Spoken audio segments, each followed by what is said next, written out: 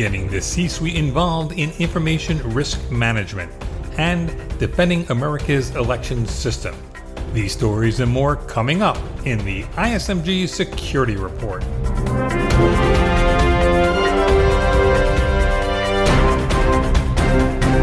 Hello, I'm Eric Chabrow.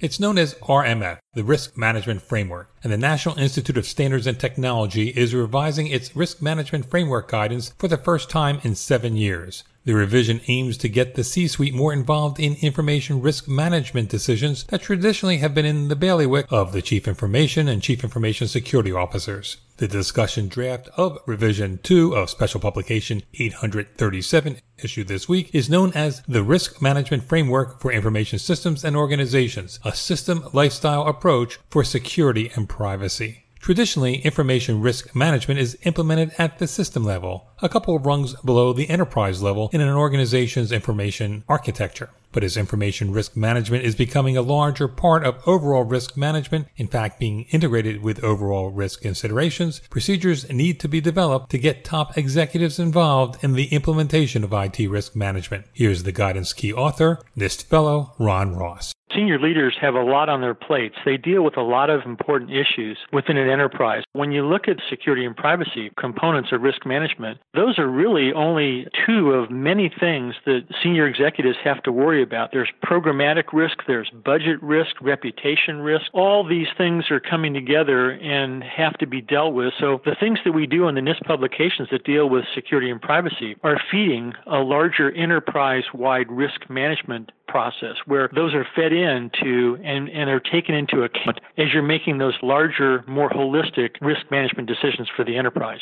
Ross and his NIST colleagues found that organizations employing the risk management framework at the systems level didn't communicate well with the C-suite. The revised guidance will attempt to address that problem. All the preparation work that you do at the C-suite is really critical to making the risk management framework more effective when it's implemented and executed at the system level. We added a new step called the organizational preparation step. It's kind of the nerve center, if you will, for RMF execution. And in that prep step, you're going to see things like the organization at the C-suite level required to do a risk management strategy, establish a risk tolerance, define a set of stakeholder needs, mission business needs, and then following on to that, a set of well-defined and clearly articulated security and privacy requirements.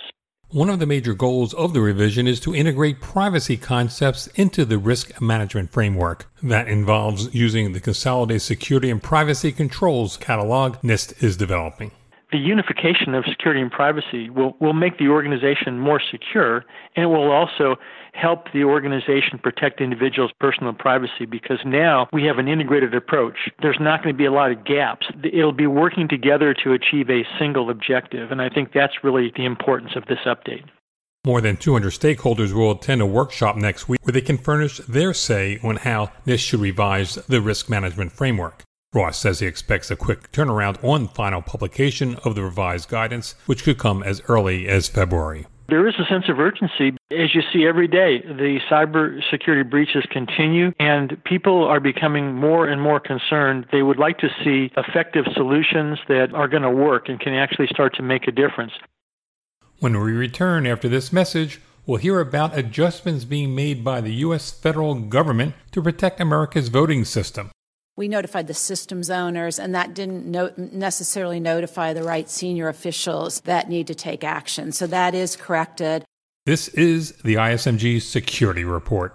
ISMG's Fraud and Breach Prevention Summit will take place October 17th and 18th in London. Keynote address will be provided by Phil Reitinger, CEO of the Global Cyber Alliance, followed by other information security leaders discussing hot topics like ransomware, GDPR, insider threat detection, and more. Visit events.ismg.io and register today. Welcome back. An important aspect of breach notification is alerting the right parties who have the authority, and in the case of government, the political authority, to take action. Elaine Duke is acting secretary of the Department of Homeland Security, and she says DHS evaluated how it reached out to states that it believed Russian government-backed actors hacked voter-related systems. At a Senate hearing this past week, Duke conceded notification that a breach occurred didn't necessarily reach the right state officials. We notified the states back when the intrusion occurred. What we learned from that and what we're correcting is that we notified the systems owners, and that didn't necessarily notify the right senior officials that need to take action. So that is corrected. Each state runs its own election system, even for federal elections. And Duke says DHS has resources available to help those states soliciting aid, but not all states have done so yet. The ranking Democrat on the Senate Homeland Security and Governmental Affairs Committee, Missouri's Claire McCaskill, asked FBI Director Christopher Wray if the Bureau is ready to fight back against foreign actors who seek to intrude into voting systems in next year's congressional election. Here's what he said. Senator, we're spending an enormous amount of time talking about this very subject. We are surging and more resources specifically focused on the upcoming elections. We are collecting more intelligence. One of the things we know is that the Russians and other state actors are trying to influence other elections in other countries as well. So that's one of the places where those partnerships have become so important, because we can exchange information about tradecraft, methods, capabilities. We're also in the FBI looking at this as a multidisciplinary effort, not just across agencies, but even within the FBI multidisciplinary. Our counterintelligence and our cyber people are working together on it. Election security isn't just about preventing hacking. Russian-backed trolls employed social media last fall to spread fake news in an attempt to influence the U.S. presidential election. Such trolling continues and could have ramifications in next year's congressional vote. That's a concern expressed at the hearing by Republican Senator James Lankford of Oklahoma. We watched even this weekend the Russians and their troll farms and their internet folks start hashtagging out Take a Knee and also hashtagging out Boycott NFL. They were taking both sides of the argument this past weekend and pushing them out from their troll farms as much as they could to try to just raise the noise level in America and to make a big issue seem like an even bigger issue as they're trying to push divisiveness in the country. We've continued to be able to see that. We will see that again in our election time. You're listening to the ISMG Security Report on ISMG Radio. ISMG, your number one source for information security news. Potential election hacking and social media manipulation, along with breaches at Equifax and the U.S. Securities and Exchange Commission, have grabbed headlines in recent weeks. But as ISMG Security and Technology Editor Jeremy Kirk reminds us, tried and true credit card breaches continue to plague businesses. Fast food chain Sonic Drive-In says it's investigating a possible payment card breach. It says its credit card processor informed it last week about unusual activity on cards used at its stores. Sonic has about 3,500 franchises across the U.S. If verified, Sonic would be the latest large U.S. business to be targeted for payment card fraud. Retailers and other businesses have been hammered by cybercriminals using a variety of techniques to capture card details. Sonic says it's still trying to understand the nature and scope of the issue. It's also hired third-party forensic experts and contacted law enforcement. Cybersecurity journalist Brian Krebs has found cards used recently at Sonic have shown up in a criminal marketplace. The details cost between $25 and $50. We don't know exactly what happened at Sonic, but past breaches of large consumer businesses can give us an idea. Although it's recommended businesses follow the payment card industry's data security standard, it's easy to make a mistake that lets hackers in.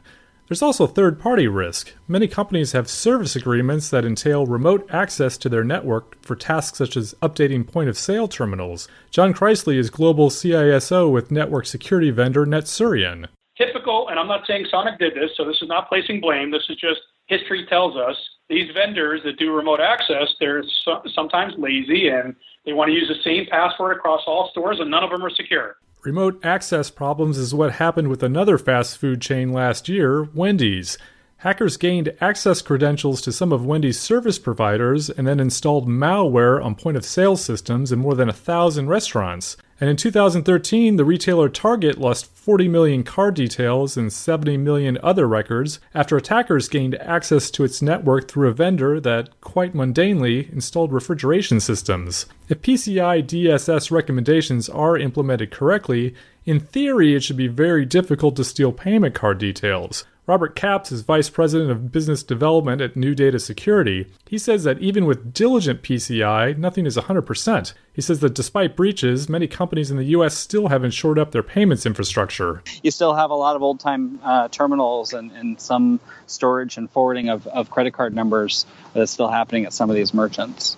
As with most breaches, we'll eventually learn what happened at Sonic, but it's yet another warning for businesses that handle card data. You're being watched very closely by cybercriminals. For Information Security Media Group, I'm Jeremy Kirk. That's the ISMG Security Report. Our theme is by Ithaca Audio. I'm Eric Chabrow. Catch you next time.